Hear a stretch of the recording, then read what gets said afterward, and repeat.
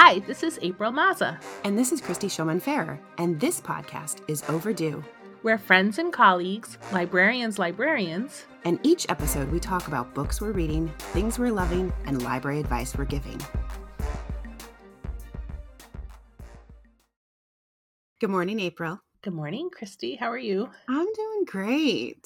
You know why? Why? Because we have a guest. We do have a guest today. Our special guest is Reba Tierney. Hello. Hi, I'm so excited to be here.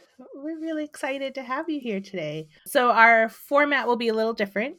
We're each going to talk about book that we're loving lately. And then Reba is our guest today because she had a question. And sure, we could have just posed the question and talked about it, but instead we convinced her to come be on the podcast. It's even more exciting that way. Yeah, it is. And then we're going to just chat with Reba about the work that she does and any exciting things going on or not. They could be boring things, just whatever comes up. One boring thing, one exciting thing. Oh, there you go. New format. Yeah.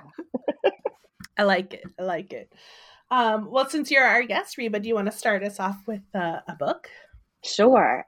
When you told me this, little part, I immediately, like probably most of your listeners, panicked because I was like, oh, where do I go? Which book? What? Like, oh my word. I don't know. I usually read a few books at a time. And the one that I decided to share today is How the Word Was Passed by Clint Smith. Oh, ooh. I've never heard of this.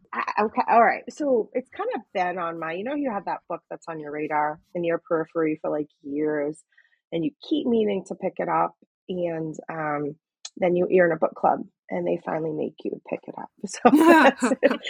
So I am in so EDCO, it was an educational collaborative in the Metro West area.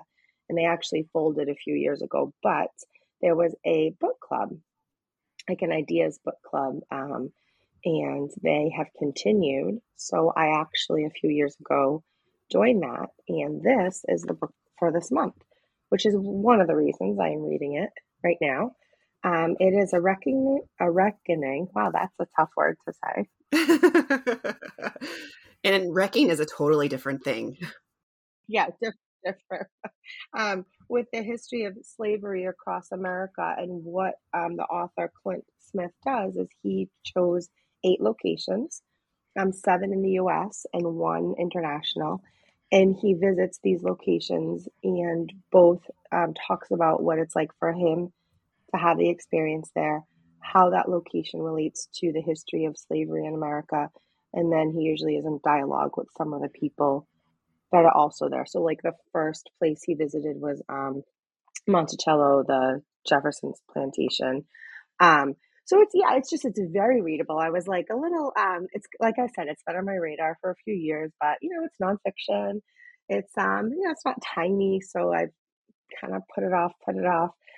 But it's super readable. Like I was actually surprised at how readable it was. He presents the information. So far, I'm not done yet. But, he presents it accurately, but also like with some emotion. So it's not dry. It's not like, you don't feel like you're listening to a history lecture. And he weaves in stories and anecdotes. So it's, so far I really like it. And I think it's very important to study topics like this in it, and I know that this is technically an adult book. But it is actually from my library. I'm a high school librarian.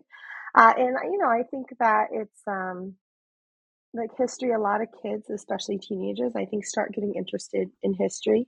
And it's just nice to have different options to give to them. So that's what I'm reading. Awesome. It sounds really good. Of course, going to add it to my never-ending list. Yeah. But it also sounds like you could read it in bits and pieces. Like you could pick a location and dive in that way. Does that seem right?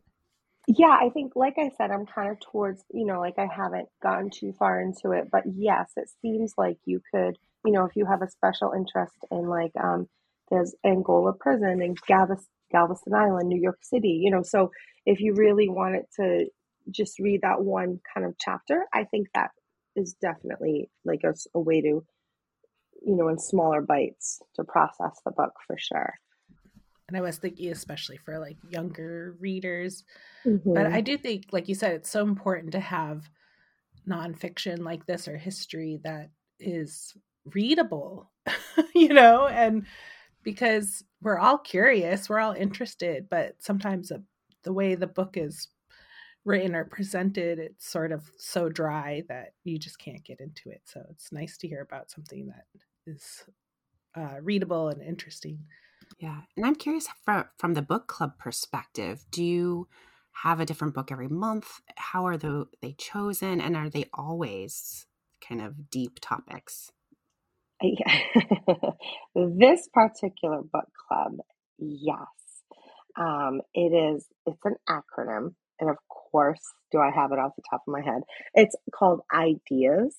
And every book, the idea is that it's all educators, which is really cool. Not just librarians, even though I love librarians.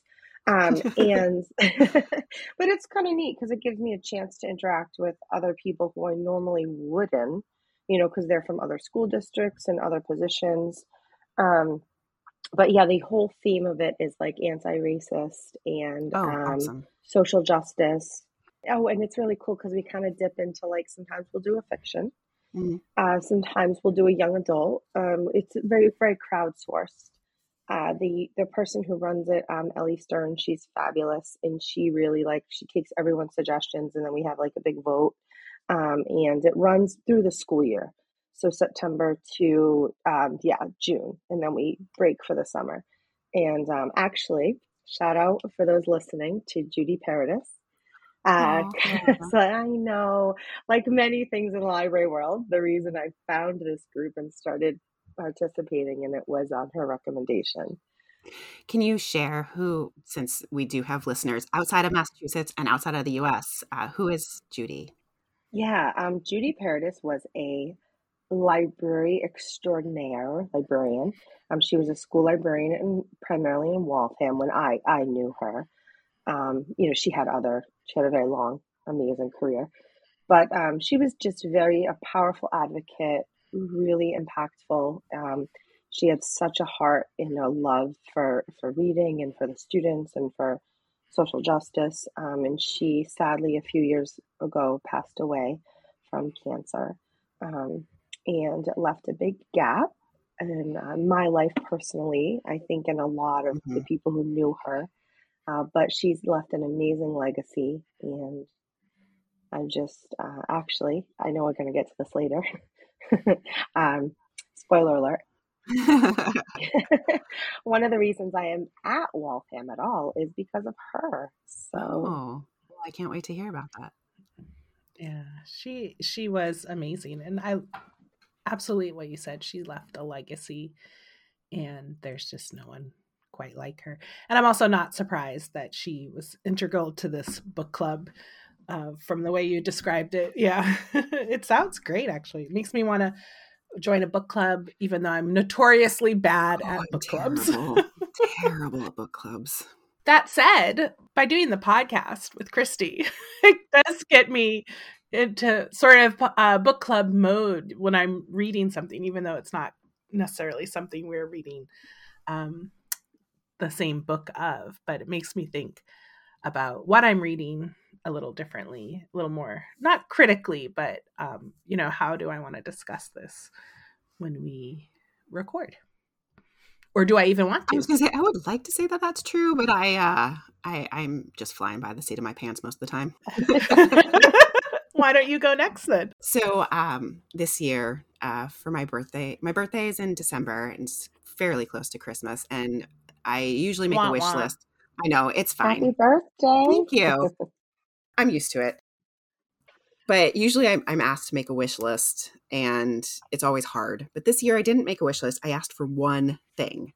And the only thing I wanted was 9 Liars by Maureen Johnson.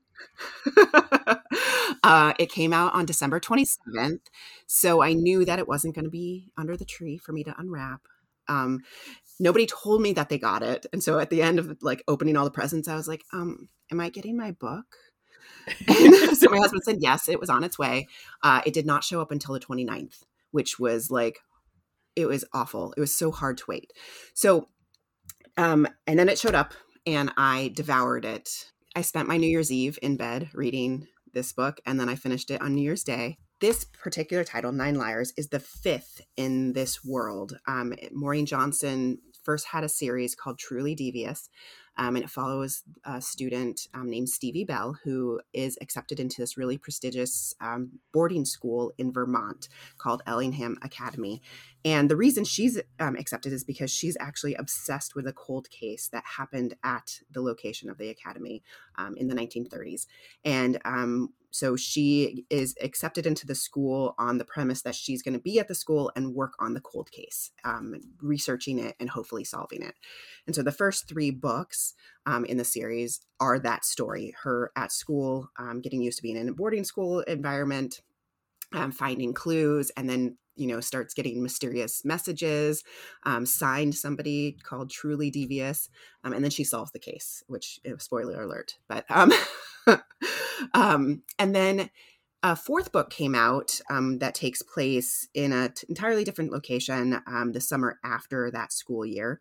And then this one, Nine Liars, is also another standalone title that takes place the next school year, in which Stevie is invited to go to London.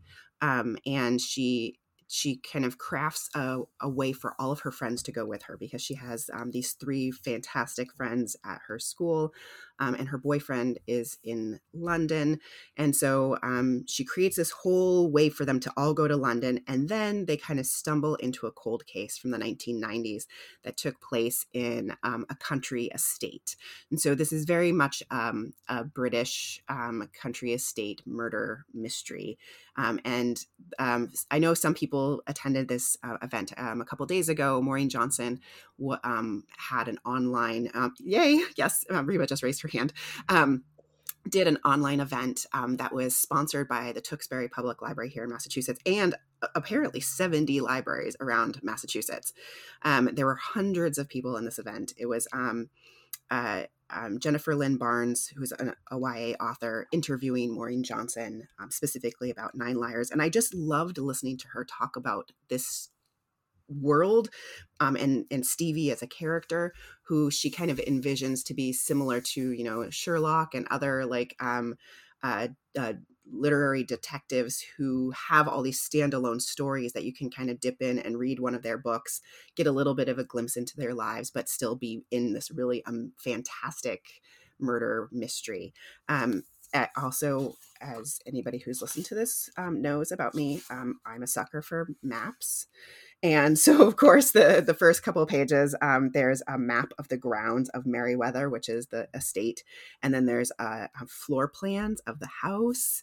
So I was like totally in my Clue mindset, thinking about like playing Clue and watching the movie and stuff. And then it's with these characters that I've grown to love. I just really think that Maureen Johnson has created this fantastic group of students who are flawed, but interesting and loving and caring and very real. And so I was just so excited about this book, and I read it so fast. I'm almost thinking I might want to read it again, which I don't ever do.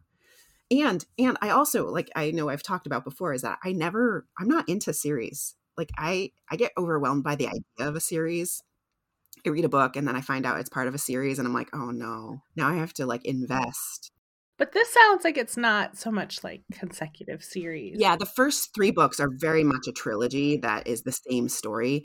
But the next ones are kind of like side stories. And so it feels just more that I'm visiting characters I love, and also getting this really cool true crime, filling that true crime need that I have. So very, very fun. Yeah, Reba's a fan. She was dancing. I know, her smiles ear to ear. Oh my God. It's a real thing. I'm with you, Christy. I love both Jennifer Lynn Barnes. I actually have the Final Gambit ready to roll. It's the last book in her Inheritance Games trilogy. And then, yeah, like you were saying, and when she was speaking, Maureen Johnson, when she was rattling off all the books that inspired her, I'm like, yes. And she's like the Weston Game. I'm like, oh my God. I read and reread that. And just listening to her speak, I was like, yes, yes. I loved hearing her say that she, read Sherlock Holmes really young, because I did too. My dad had this anthology of all the stories, and it was just around, and I was one of those kids who would pick up anything, and read it. And so I remember reading Hound of the Baskervilles and not understanding much at all, but being fascinated by this person who could solve through observation. Yeah, I love detective stories. We might be the same person. I also picked up Hound of the Baskervilles at an early age, and I, like you, I kind of was the atmosphere of it that, pulled me right in, but I was I think it was a little over my head Yeah. as a younger reader, but I still was like, I love this, even if I didn't quite grasp everything. Exactly. Yeah. And there were a lot of like vocabulary things that I just didn't. I'm like, what's a pip? This like and Still. Britishism and and my friends and I, we were obsessed with. I grew up in the 80s, so we were obsessed with Clue. I've watched it over 100 times. And for my 40th birthday, we rented a movie theater and everyone dressed up as characters from Clue. Gosh. Wait. So then have you read Diana Peter Friend's series, The Clue Mysteries? Yes. Yep. I love those too. And all the nods to the movies are just amazing. I could go on forever. Yeah, I know. It was like, April, do you want to talk about your book? Sorry, April, awesome. Did you want to participate in this? Oh, I do, but I'm also like, I can't believe I haven't read Maureen Johnson. Whenever you talk about it, I'm like, yes, I know I would love this. You would. And not just this series. I mean, everything she's written is fantastic. I was going to say, I love her Shades of London trilogy. Yes. And even 13 Little Envelopes, The Golden Firebird, Scarlet Sweet. I like all her books. I'm blinking on the one. What was the one with the demon and the cupcakes? I'm gonna have to. I'll think of it. Right now, I'm not finding it, but she just is so funny. Everything she's written is fantastic. And I actually just looking at her website right now. Your Guide to Not Getting Murdered in a Quaint English Village. Yes. My friend sent that to me like when it came out, and I sat and just giggled through the whole thing. I think I would like that. You really would. Gotta get on it. So what have you read, April? I read Swim Team by Johnny Christmas. This is a graphic novel. It's for middle grade. Oh, I know which one you're talking about. Yes. Yeah. Well, I picked it because I'm trying to, it's that time of year where I'm trying to catch up on notable youth books in anticipation of the Youth Media Awards that are going to be in January. And I've felt very lax in my reading in sort of that category, I guess. But this came up on quite a few lists, like best of lists, and I like a good middle grade graphic novel. And this one's been described in the same vein as like The New Kid by Jerry Craft and Smile. Johnny Christmas, he's done a lot of adult graphic novels, but this is his first one for younger readers, and I don't have the book with me. I borrowed it from the library and already returned it. And I'm not sure how the artwork is done, but it's very, it's colorful, but it's really simple. And which I like. It's very readable in terms of like the visuals and very expressive too. And the story here is that Bree and her dad, they moved from Brooklyn to Florida, which is kind of a big deal anyway. But then that she's also starting middle school. So, this is kind of a huge transition, but she seems to be like taking it in stride. She's like a really good kid. She's very academically focused. And she ends up in like a swimming club, swimming extracurricular, because all the ones she wanted to do, like math team, were full up. So she would definitely prefer academics, but also she cannot swim. So she ends up in this situation and she starts like, pretending that she's sick or just plain skipping skipping out, and that's getting her into trouble. But then between her friends and like a older neighbor, she not only learns how to swim, but she is really good at it and gets on the swim team and helps her team do well. I don't want to give too much away, but do well in competitions. And it does have like the usual sort of friend and like frenemy drama. And also like there's some conflict with her dad because the reason why they moved to Florida was he could get training for a new job. But he also has a job. So like he's really busy.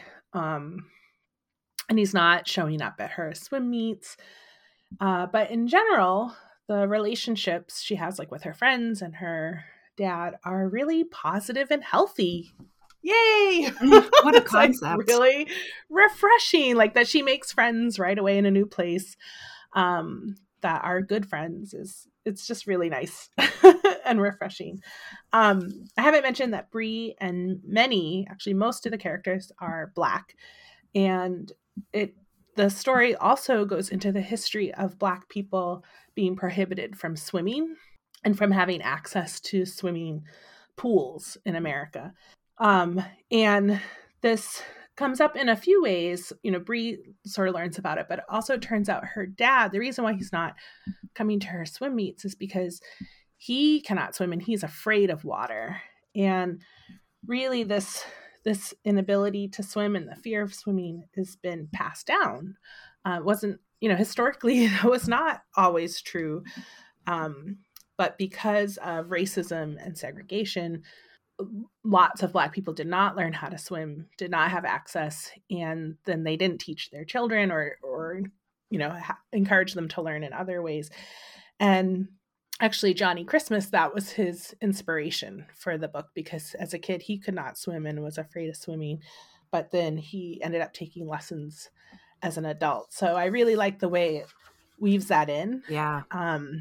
And it's just, again, like we were talking about earlier, like an important part of history, but it's in this really approachable way. And actually I have experience with that, as my stepmom is Black and she never learned to swim and she's very afraid of the water. But she did make sure that me and all my sisters could swim and had access, to swimming pools and ponds, and our high school had a pool. And so you could take lessons there. But yeah, her mom was afraid of water, and, you see how it's passed down, but without the context, there's a lot of shame to it. And that comes up in the book as well, like that I don't know how to do something that other people can do. It's not fair. There should be no shame or embarrassment to it when it's rooted in our history and actual like policies and events that have taken place. So, but on the lighter side, it is like very fun book. It's, like I said, got these great relationships. So it's like, it's not just a story about sport, swimming, but there's a lot. To me, what really made it appealing was like the friendships and the relationship with her dad and this older neighbor who has her own history with swimming, and that comes up too, and how she teaches her, and it's really, really cool. So it's a fantastic book. Yeah, I can see why it's been on a lot of like the best of lists and starred reviews and all of that. Adding it to mine right now. I love when we have a wide variety of titles too. And we do. This is like really interesting, like an adult nonfiction, a YA mystery. Yeah, and then children's graphic novel. It's great. And we did not plan this. No, nope. No, it never. It always do. happens. We either pick something that's very similar, or like this, we like have this nice wide variety. Mm-hmm. Mm-hmm. But I think the thread is always, it might not be thematic, but I think, why else would you do it? But all the books we always pick have some appeal, right? So there's something for everyone, I think. That should be a tagline. There's something for everyone. Every book, their reader. Oh, Um, quick, make a t-shirt. I was going to say that we did have a couple books that deal with history, and that sort of relates to our question. Oh, what a segue. Are you doing a segue? I'm trying to do one. I don't know if I'm any good at it. So Reba and we actually got together in person recently, and she brought up this question, and it's such a good one that we haven't talked about before on the podcast. So I would love for you to go ahead and pose the question. All right. So like many library folk, I go down a rabbit hole that probably no one cares about but me. And my project this year and next year, each year in the so I'm a high school librarian, and we have to pick a goal each year. It's tied to our evaluation, and mine is a 2-year goal, and it is to weed through my entire library. That is a big project. Which, yeah, thank you. Because when I say that, some people, I get like kind of blank stares. They're like, 2 years. Well, and both Christy and I have been to your library, and it's huge. well, it's about probably like 14 to 15,000 print books.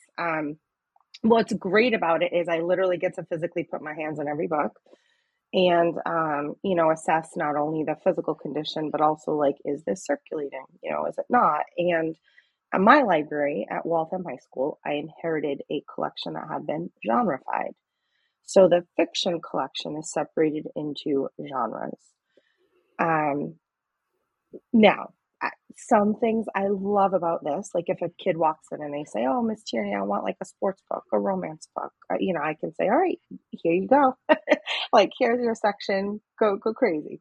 But sometimes it's harder, like when there's a book that can be multiple genres, like where do you put it? Like Maggie Stiefvater, she came out with a book called oh gosh, of course now I'm gonna forget the name. I'm so sorry, Maggie. Like something about Crooked Saints, all the Crooked Saints. Anyway, it's like this genre defying, like historical, magical realism novel. I'm like, Thanks a lot. yeah. So I was like, historical fiction, romance. So I ended up putting it in sci-fi fantasy because that's where her other books are. And I thought, all right, well, magical realism. Ooh. But okay, so basically, genre is my frenemy, right? Like I struggle with genre. And again, like who really cares about this but me? Probably like me and one student, right? So, but I obsess over like where to put these books, where's the best place for them, where are they going to get traction? And I got to the historical fiction section of the library, and I started going through the collection, pull the shelf list, start weeding. And I get to books like, that are considered classics. Okay. But were written. So like, for example, a lot of F. Scott Fitzgerald's books, Great Gatsby, which is actually in romance. We'll get there later. That does not need to come up right now. Oh yeah. So, but like his other books, Tender is the Night. There's a collection of short stories. Oh, that could be another discussion. So they were in historical fiction, but hypothetically, traditionally, the description of historical fiction is the book is set in an era that is different than when it was written. So, for example, if I were to write a book right now about the 80s, I know this hurts, it would be considered. Yeah, even the 90s.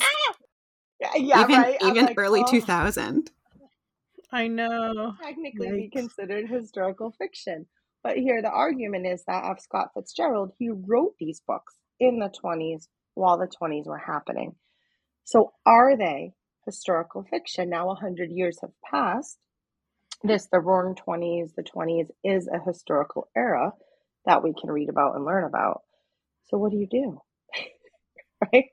So I like, and it goes to all of them, like Edith Wharton, like her books that she wrote are the Gilded Age, and she wrote them early 1900s.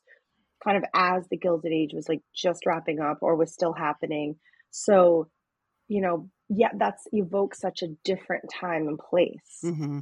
So do you put it in historical fiction? All right. So I've posed this question to so many people, random strangers in the library. Just walking down the street. I'm like, hey, you, students, my amazing colleagues who I immediately was like, I need to, luckily I have middle and elementary school librarians in my district and I can lean on them, which is huge because I know a lot of school librarians are kind of like an island. So for me, that was huge. I immediately, but their responses, they were so funny. One of them, she's like, yeah, like The Outsiders, historical fiction. I was like, this conversation is over. I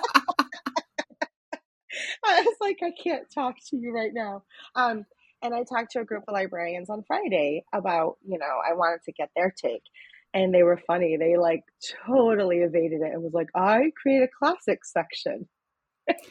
Yeah.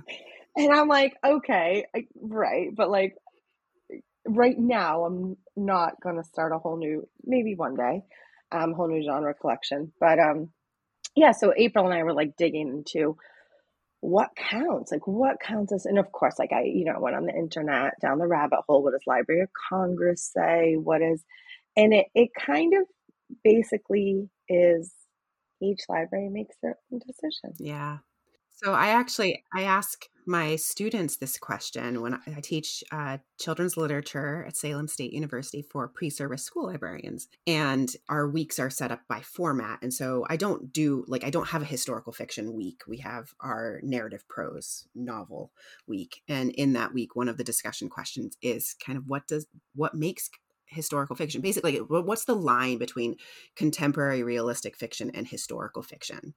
What makes that difference? Like if you're writing a book now that's set in 2023, that's obviously contemporary. And if you set it in 2001, it's historical, even though, we were still alive in that time. But there's a line, right?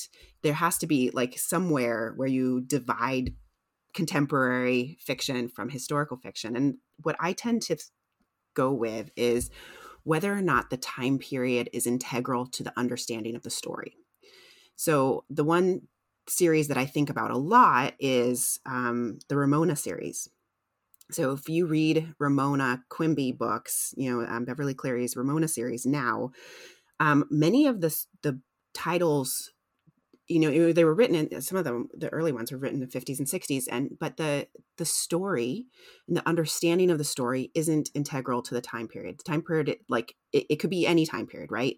We talk a lot about how they hold up to the test of time and that you can read, Ramona Quimby age 8 to your current 8-year-old and they'll get it.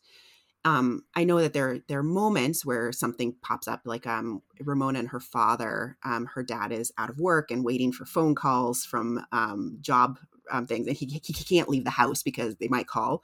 So there are little, anachronistic things for today's children, but you don't have to know what decade it was written in order to understand the story. Whereas a book that's written about like 9/11, it is that specific time period is part of the understanding of that story. So that is historical fiction. And I would argue like F. Scott Fitzgerald, that's not historical fiction, especially like if you're thinking about the thread of the story, and, especially like that, the relationships between people, those types of conflict exist now.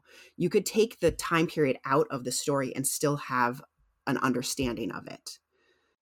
Well, and that's why books like that and other so-called classics, we continue to have like rewrites and movie versions and things like that, because the actual story part kind of keeps moving through time. Right. I really like the way you interpret that for the class, because it also brings up, is something outdated? Yeah. That doesn't make it historical exactly. fiction. Yes. necessarily. So something could be, sort of like that idea of like, oh yeah, why do you have to sit in the house and wait for a phone call? Or, I remember too from the Ramona books, sort of more the the gender roles, Yeah. right? And they're not horrible, but they are a little outdated. Yeah. So if you were writing a book today about a family that's very similar, you could switch it up a little and make, make it more contemporary. But like you said, it's not that, it's the time where the books take place is not this really important part of the story that, sort of like sometimes in setting is like a character, Yeah. whereas like era could be considered part of like the character in the book. Yeah, there's a young adult novel out a couple years ago called The Black Kids. It's set in, I think, 1991 in Southern California during the LA The riots. Rodney, Yes. yeah, the Rodney King, and right? it's one of those that like it is very much that time, and that setting is a driver of the story, and that story cannot exist without those pieces. But there are other contemporary, actually, even we can talk about Nine Liars. Like there are parts of it, the current contemporary part of the Stevie Bell story can exist at any time. There are flashbacks to the 1995 murder, but what's happening right now in the story could have been in 2010, it could be in 2030. There aren't parts of it that make it specific to a time and place. Maybe I should have taken your class, Christi, because well, I do think it's interesting that you did research, you asked around, and you get different answers from different people, even in the library world, is fascinating to me, because like, if I was going to go the purist route, like if I'm being a purist, I would be like, no, it has to have been written, at a different time. So you're writing it now, but it's about the past, but to a student's eyes, if you're talking about historical, anything that was probably more than a week ago, no kidding, but anything older than their life, right? Their lifespan is historical fiction. So something set in the 1920s, even if it was written in the 1920s, is absolutely historical to them, and so on. I think I would do something like classics, but I don't even really like that word, because to me, and this would be a whole other topic, but classic gives it a little, I want to say like notoriety, like, oh, it's a classic, so it's automatically good and you're going to want to read it and and that I don't know. No, you just have a section be like, these super old books, super old. Yeah. Old ass book. Were written and or take place a long time ago. That's century. Your new genre. There you go. We need a new sticker. Demco, can you get on that? I would like a last century sticker. So yeah, I do love, you're right, April. I like how you couched that, Christi, that it's almost like that time period, if it's not a central character, quote, I'm putting air quotes up, I do like that. But I was thinking, so two things while you guys were talking is they are still making, I don't know if you've heard, but a book just came out called Self-Made Boys, and it's a retelling of The Gatsby but with transgender characters. Oh, interesting. Yes. And there's a company, and this is, I guess this is the trouble you get when you start talking off the cuff. They're doing like they call them remixes, and they're retelling classic stories. Like they just did Little Woman with 4 Black characters, and so they have, and they just Self-Made Boys is the Gatsby remix. Wow. And so that cracked me up. And then, do you guys remember a few years ago when they were talking about reissuing Are You There, God? It's Me, Margaret? I feel like they're always talking about that. Yeah, we've all read, all right? And they were discussing, like, do you go back in and change, like, that whole scene where she gets her period and has to buy, like, the belt? Oh, right. And right. Like, do you kind of go back in and change that? Yeah, now she can have a diva cup. She could have period underwear. Yeah, the story itself and like the questions she has are timeless, but that is outdated. I mean, none of us had to do that. No, and that's the thing. When I did read that book, I was like, "What do I have to do? What's happening?" Also, why were all the friends were like so excited to get it? I was like, I did not actually relate to that book at all. Excited to get it? Are you kidding? Me and my friends were like, please let this never happen to us. And we were not We were not, No, thank you. Oh man, this is a whole other episode. Book me for the period episode, please. Oh, yeah. Oh, and we could read all the period books. There's actually been a lot written. There have, I was yeah. going to say, I hope there are more. The one with the belt. Oh, awesome. Oh, well, thank you so much for your question. I mean, I feel like I could keep talking about this. Oh, absolutely. Yeah. And I think the crux of it is a little open-ended, and it's a choice each librarian kind of has to make in their library, what's good for them in their collection. But it spurs some really great discussion. Yeah. You know, it makes you think about things in a different lens. And I'd like to point out that I don't give an answer to my students. It's a discussion. But I have a strong opinion. But I don't grade them down if they disagree with me. On that one. Yes, No. on that one. Reba, have you made a decision? Yes. So on Friday, I finished historical fiction. And what I did is, I'm all over the place. I did mixed. Some I moved.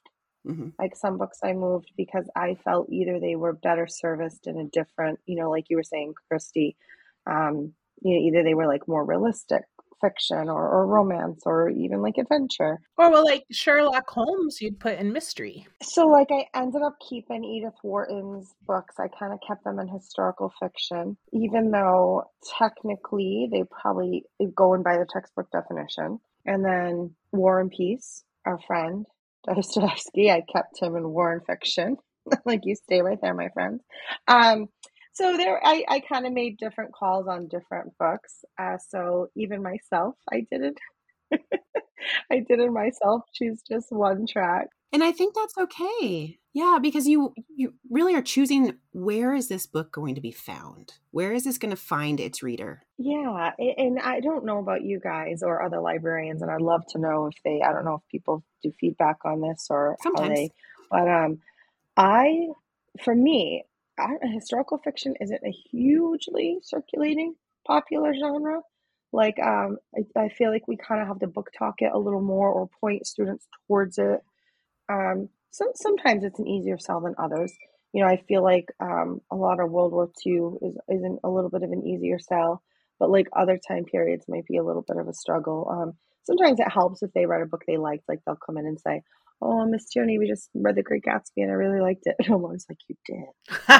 No, like, tell me more. Or, so I'm like, all right, I kind of then, of course you have to drill down. Well, what did you like about it? Was it more the relationships or was it like the Roaring 20 excitement of the Roaring 20s? But yeah, you're right. It's kind of like, where is this every book a reader? Where's the reader going to find this book? And then sometimes it does come down to shelf space. Yeah. Mm-hmm. I hate to be that person, but we're dealing with limited physical space sometimes. So I think that's okay too. Yeah. It's the reality. We're doing reality here on this show. Well, and the thing is, your decision isn't permanent.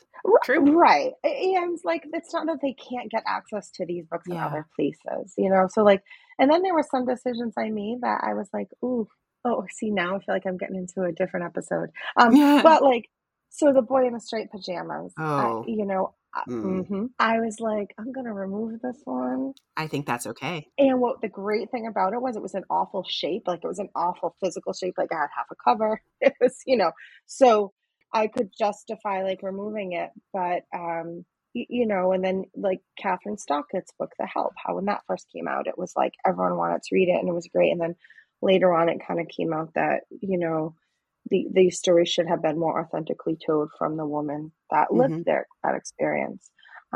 So that's been neat too. And that's why we weed, right? That's why we deselect. That's why we go through the collection, is to, and then, see where the gaps are. Like, what am I missing? What do I need to update? So I guess this has turned into my little, thank you for coming to my TED Talk about weeding.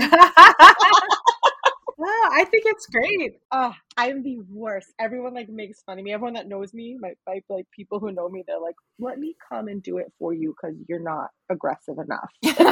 Like, I know. No, I think you're doing great. And it is funny because you would think that question, like face value, that's so easy to answer, right? Here's the definition, but it's not. It leads to discussion. And along that line, like you said, do listeners ever give feedback? They do sometimes. We would love more, though. Yes. We would really love. And on this topic, we'd love to hear from you. So you can email us at thispodisoverdue@gmail.com. You can connect with us on Instagram at thispodisoverdue. And we will put up our show notes as always. And we'll put up some pictures like of our books and other things that we've talked about today. And maybe even one of Reba. Ooh. That would be nice so people can see who we're chatting with. If you found yourself talking out loud and arguing with us while listening to this, please email us and tell us. Yeah, we want to hear. Maybe you'll be on the show someday. Be very wary if you ask Christy or I a question that's related to books. Oh yeah, no, we'll just pull you in.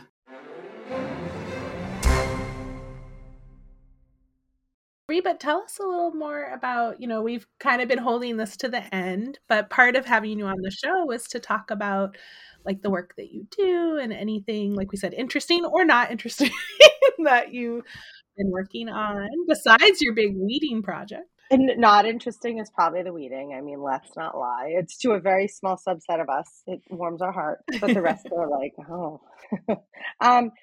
So yeah, I have been at Waltham High for, oh my goodness, I'm really bad at counting, but believe it or not, I think it's been like, I know, I think it's been like 6 years. Wow. I feel like I just started. Actually, that sounds about right because I visited you very early. You had not been there very long. It might have been my first year, the Read-A-Thon, yeah. So a quick history of Reba. I went to library school in my early 2000s, kind of right out of undergrad, and I had no intention of being a school librarian. Absolutely none. It wasn't even on my radar. I was going to be a science librarian. Thank you very much. Interesting. Yeah, well, I started out undergrad as pre-vet, but I can't do math, which is kind of important when you're a vet. Yeah. So, but I loved the life sciences. Like I had taken like a, micro class, genetics, bio, some travel courses. So like I loved science. So I thought, oh, well, if I can't do science, I can help scientists, right? And of course I was thinking like Woods Hole, like Scripps Oceanographic Institute, my dream job, maybe when I retire, is to be a zoo librarian. Ooh. Can you imagine? I mean, I know. So anyway, I was working part-time at a public library as I was getting my library science degree down at URI. Shout out to URI. And my colleagues I was working with started talking to me about getting certified to be a school librarian. And I was like, why? And they're like, oh. Now this is like early, like I was in my early 20s, Reba, I was like living my life. And they're like, what if one day you have kids? I'm like, and they're like, oh, it's, get the certificate. They were kind of saying like, why not? Do it while you can, get the certification. Can't hurt. You'll always have it. So I ended up kind of picking up the school librarian track. And I have to say an apology to school librarians everywhere. I don't think I was very good at it. Because I didn't come at it from a teaching lens, which I didn't kind of realize till I was in the trenches. I was like, oh, maybe a few education courses would have helped me. Right. So I always say, like, I'm not a teacher who became a librarian. I'm a librarian who works in a school. And I think that's kind of an important distinction because I don't think people maybe outside the profession realize how much, like, now my title is library teacher. And like, there's a huge aspect of teaching that goes into the job. It's not just library, which at the time, early 20s, ignorant Reba, no idea, just bombing through, being like, woo. So, I finished my degree and did my practicum. And I remember thinking like, oh, I could never do this in real life. Oh, high school. Oh God. There. And at the time, I mean, I was in my early 20s. I wasn't like that far removed from high school, right? And like here I am being like, I'm the boss. And I just remember thinking like, oh, this is dreadful. These kids don't like, so if I was going to be a school librarian, obviously I would have been an elementary school librarian. So I could hang out with the kids who thought you were cool. And yeah. And then I ended up working at a college that I had gone to. I had this amazing mentor and supervisor, actually two of them. One was Joan Holt, who ended up becoming a school librarian and kind of mentored me. And then the other one was Susan Watkins, who had been my boss, and she was the director of the library at my college, Eastern Nazarene College. And she hired me halfway through grad school. It was like my first professional job, which was so exciting. You all know that feeling. And she allowed me to, it was a college, so they stayed open late. They were open on weekends.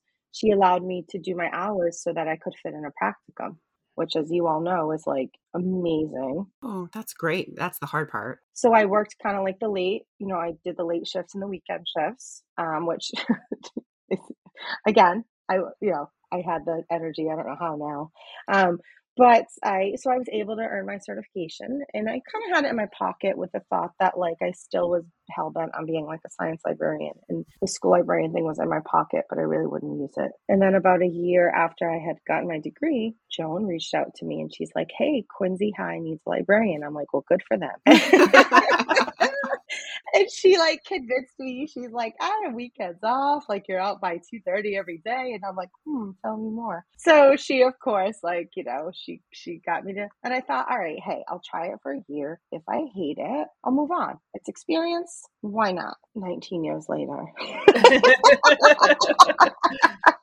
And I had a few rough years in the beginning. Like, I cried a few times. I find it took me a while to find my footing. I probably made some awful mistakes. I had to learn a lot of the teaching on the fly, which I don't recommend. And then my second job, so Quincy got rid of, after about 6 years there, Quincy got rid of all their elementary and middle school librarians.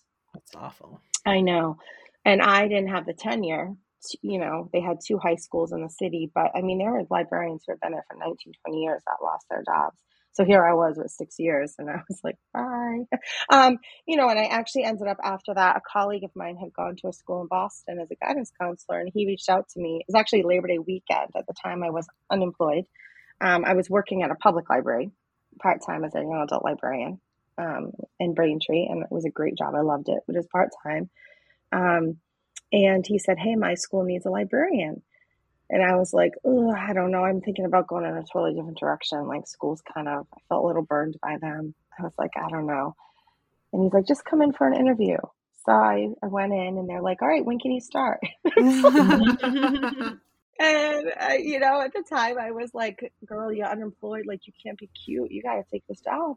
So I took the job, and I have to say, like, I'm so grateful because I feel like my biggest growth came in that job. I was at the Burke High School in Dorchester, and it was just an incredible experience. Like, the students were phenomenal. I loved it. It was just, at the time, I thought, oh my God, I'm never leaving Boston. It's such a huge system. I'll never get bumped out. I'll never lose my job. Piece of cake.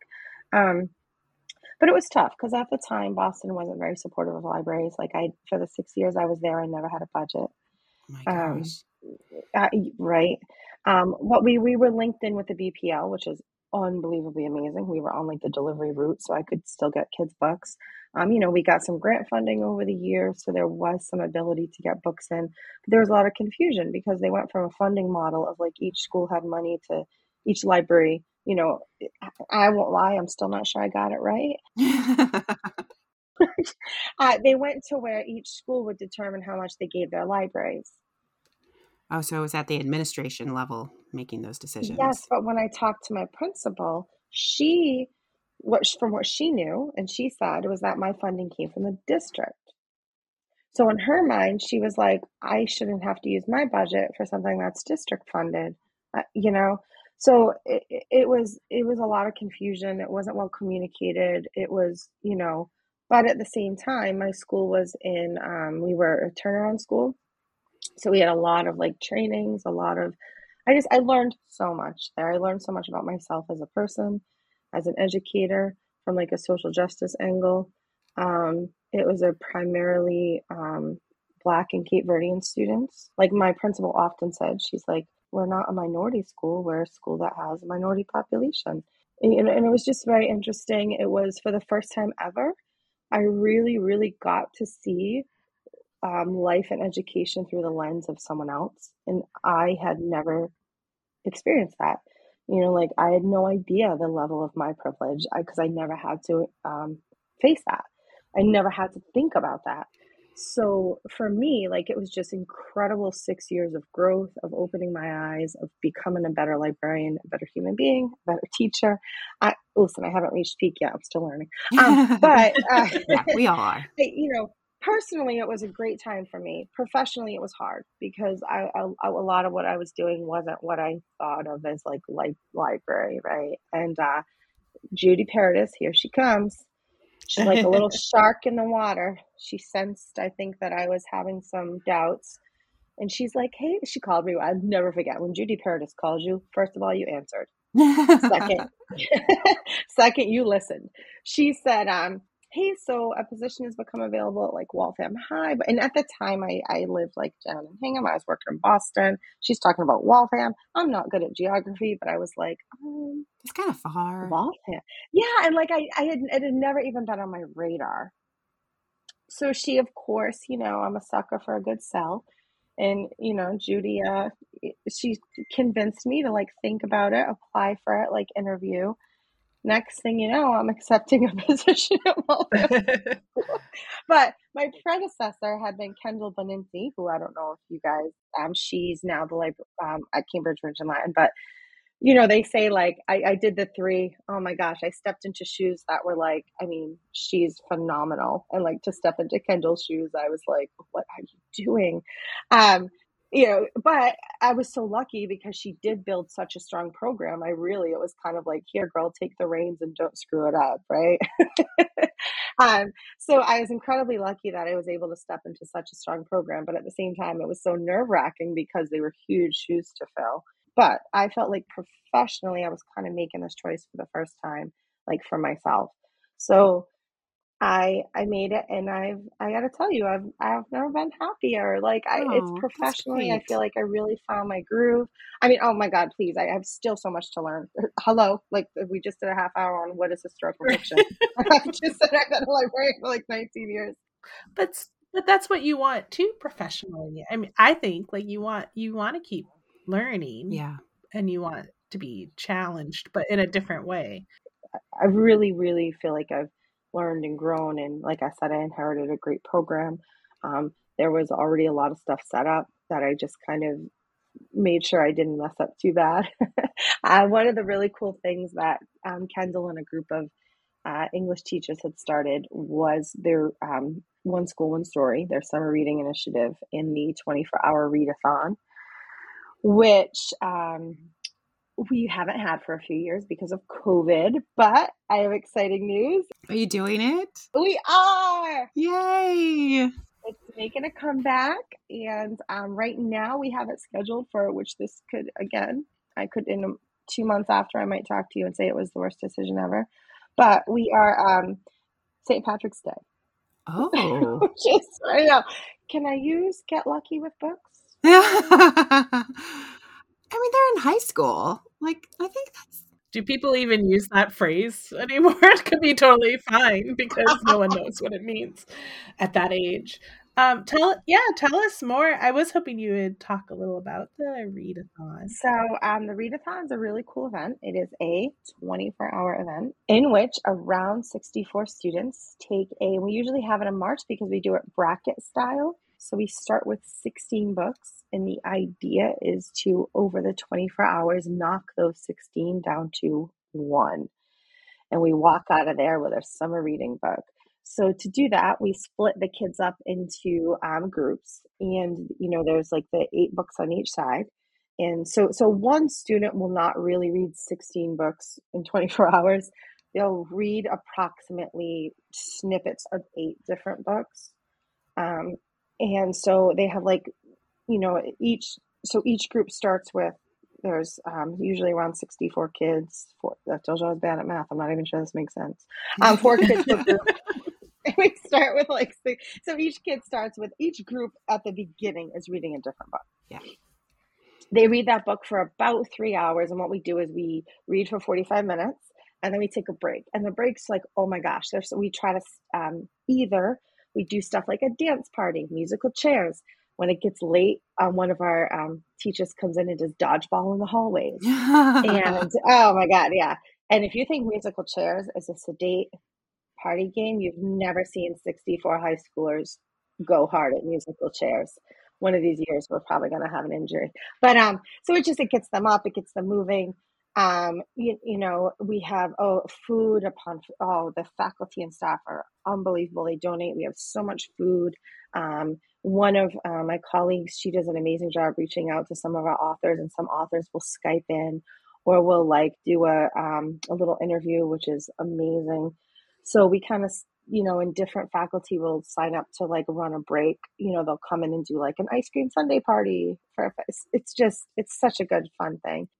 Yeah, well, and Christy and I visited one year, and it was so fun too to see how engaged the kids were, but also like they're wearing like their animal pajamas and they're like their big onesies, and so much food and just really good spirits all around between the adults and the kids. It's really neat and really unique. One of the things I love about it is that it's the foundation for creating a culture of reading at your school. Mm-hmm. That it's this event that kids want to participate in. It's all about books and reading, and it is everybody. It's not just you. You have the whole school involved in it, and I think that's fantastic. Yeah, and that's what's really neat is like people will come in and they'll join a group of kids reading, and they'll like you said, science teachers, history teachers, CTE teachers, like everyone gets involved. It's such a community thing. It's so amazing.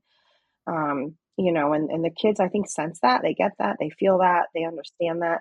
And it's also kind of neat because it's we have a very big school. We have about 1,700 kids. So it's like a small subset of kids. They also feel like this responsibility, like, oh, we're choosing the book for the entire school. Yeah. So they get like it's a little bit of a kind of cool, like, hey, like you're making this decision for a lot of people. I have to say they're so great. They take it seriously. They're thoughtful. They engage. The funniest thing is like every now and then there's like they start a book, and after like 3 or 4 hours they're supposed to move on to a different book, and they're like trying to sneak that first book with them so they can finish it. And like I'm like, how can I be mad at that? But I'm kind of like, right. I'm like, you gotta go to your next book now. Like librarians everywhere, like how mad are you that a kid wants to finish a book? I mean, come on. So, and then what's really fun are the knockout rounds, like we have votes and we vote which books are going to move on and which aren't. And like by the time we get to the final reveal, it's hilarious. Like everyone's gathered around. There's like the board's down to 2 titles. There's the drum roll, and like they rip the tape off, and everyone's like, ah! And at this point, we're going on like no sleep, a lot of sugar, and it's just so. Yeah, like all this excitement around books and reading. You're like, oh my gosh. So it's such a great, every time it's over, we're like, okay, we're never doing that again. I've never had a baby, but I've heard it's, you're like, oh, never again. And then like a few months later, you're like, but it was so cute. Look what I did. Maybe I should do it again. Again, I inherited this. I did not create it. And we kind of like followed the format. Emily Perna and Allison McHugh had been the 2 who started it with Kendall Beninzi, and then now Daphne Faye and Emily and I. But it's a huge, it is nowhere near just the 3 of us, right? Yeah. Like we have a committee which is so cool. It's made up of people from all different departments and students, and we choose those 16 books in advance. So like right now, we're reading those books and we have this giant spreadsheet and everyone's leaving comments, and it's just so cool because like it's not just me saying like, hey kids, you should read these books. Like it's and a few years ago we had a book called Nixia that was on the maybe list and it never quite made it, and there was this one science teacher, Holly, and she loved this book. So she kind of became like its champion and its advocate. And so like the next year she brought it up again and she kind of pushed for it, and it ended up being our all school read. And we had the author come for a visit, and she was so cute because she kind of felt like, and rightly so, she had kind of championed this book, and she like really got the science team involved. And, that's something like I never could have done because she had that energy and enthusiasm, and that she is a science teacher herself. And she was saying like, hey, this is like authentically a fun, engaging book with a lot of like science tie-ins. Like we can do stuff with this. It's awesome. And like connections you don't even think of that get made, and it's just, it almost takes on a life of its own, and it's incredible. It's not without some controversy and some issues. And before me, they had done All American Boys, and they had gotten some pushback on that. But they, again, this was before me, but they worked with the local police group, and they like actually had the police come in and do like a talk with students. It isn't easy. Like it sounds fun. Of course it is fun. And there's a lot, but there's also a huge part to it that is fraught with like, oh, are we making the right decision? Are we making the right choice? What kinds of wounds could we possibly be opening? And like one year we did Speak by Laurie Hall Sanderson. Mm-hmm.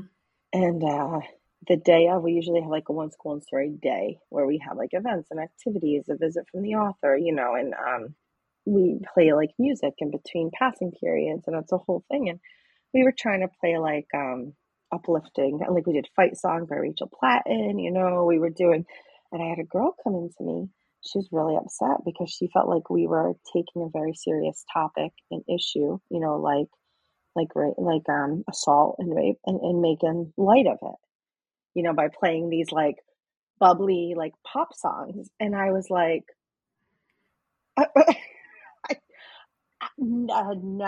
obviously that had never been my intent. And I just looked at her and I felt, like rock in the pit of my stomach. And luckily we had her, she was a mature student, and we had a great conversation about it. And I explained to her why we had made that decision. And, she understood, and it ended up being okay.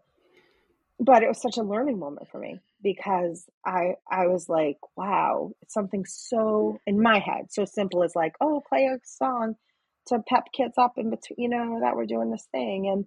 And it's like, oh, wow. Like talk about privilege.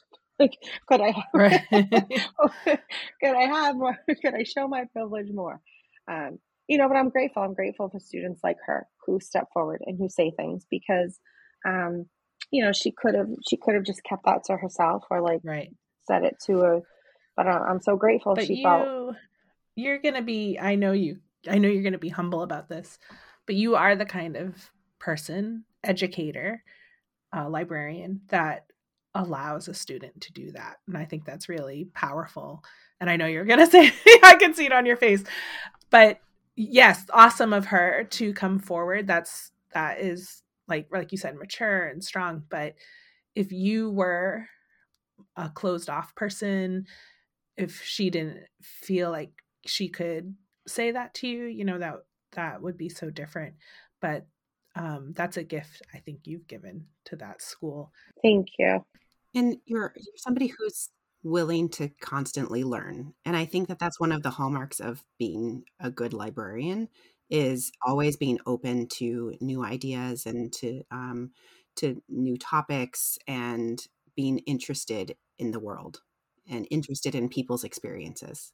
I agree. And I say to my students, I'm like, I'm excited to learn from you just as much as I'm hoping to teach you. And time and time again, so much from these, like so much that it's almost embarrassing. I'm like, oh my gosh, how did I not know that? Back to the Read-A-Thon, and two things. One, even though the way you talked about it is big, it's a lot of work. It's not just one person, but it also, to me, always seemed like something that could be replicated.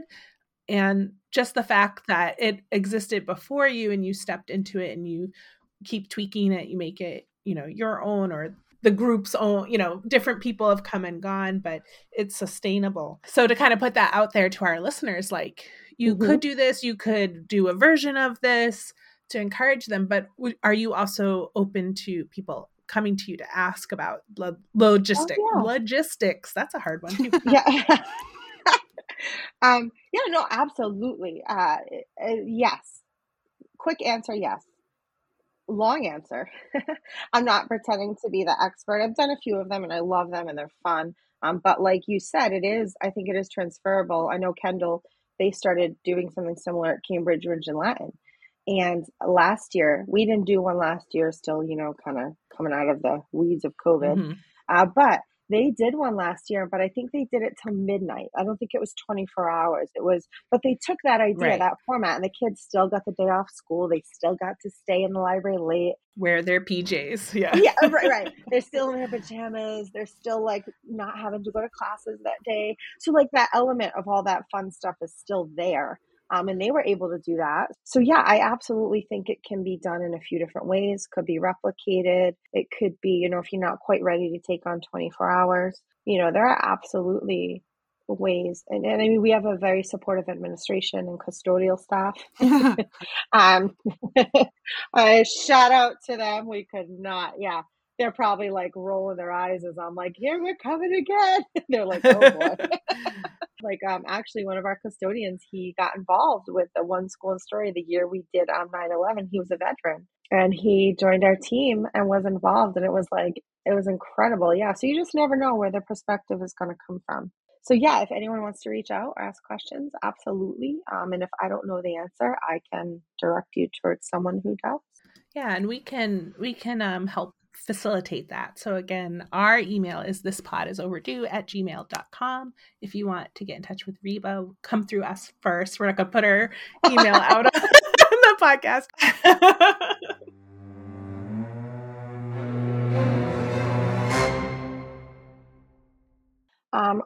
I co-edit the Mass School Library Association forum. That's right. So yes, with Luke Steer, who does a podcast as well for MSLA. And if anyone out there is hearing this and thinking, I'd love to write an article for the forum, reach out to me because we're always looking for new ideas and some new blood. Mass School Library Association has been such an amazing organization to be involved in. I was hoping you would talk about them a little bit because they are amazing. And when I worked at MLS, like we worked together on so many things. Yeah, Christy does. And it's how I've met a lot of fabulous school librarians. I met because you were on our advisory committee. But I think that's also something I would say special about you that, like you were saying, you didn't really mean to get into the field of school librarianship, but you are an active participant in the field. Like you are involved with MSLA, you got involved with us at Mass Library System. Like you don't just put your nose to the grind and just do the day-to-day work. You are really involved. And that's why I'm sure Judy thought of you for when that position came up. So it's really cool. It's a good encouragement to get involved in your associations and organizations. Yeah, I was going to say absolutely. And part of that is FOMO. I was like, what are they doing over there?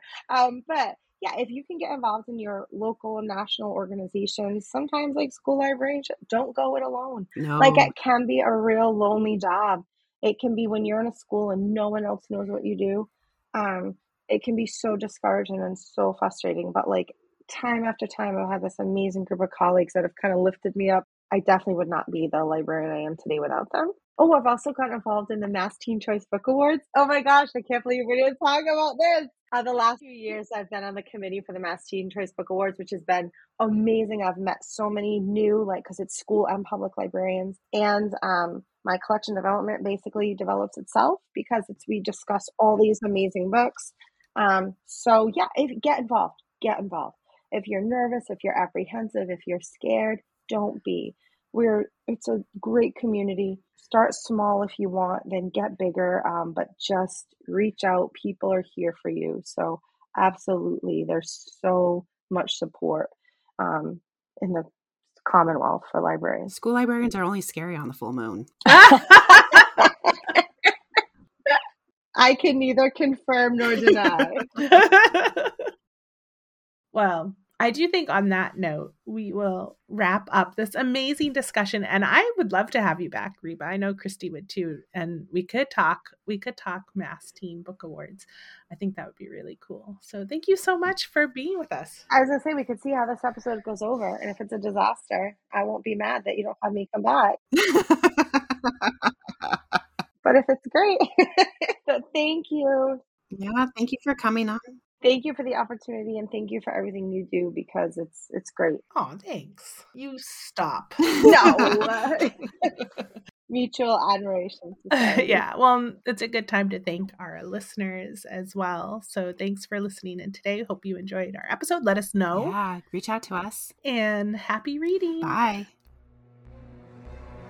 Thanks for listening to This Podcast is Overdue with Christy and April. Bye, everyone. Happy reading. Our podcast music was provided by thepodcasthost.com and Alidu, the podcast maker. Find your own free podcast music over at thepodcasthost.com/free music.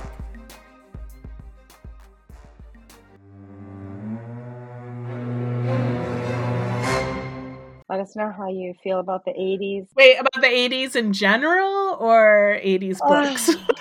That the 80s were 40 years ago. Stop. All right. This episode is over.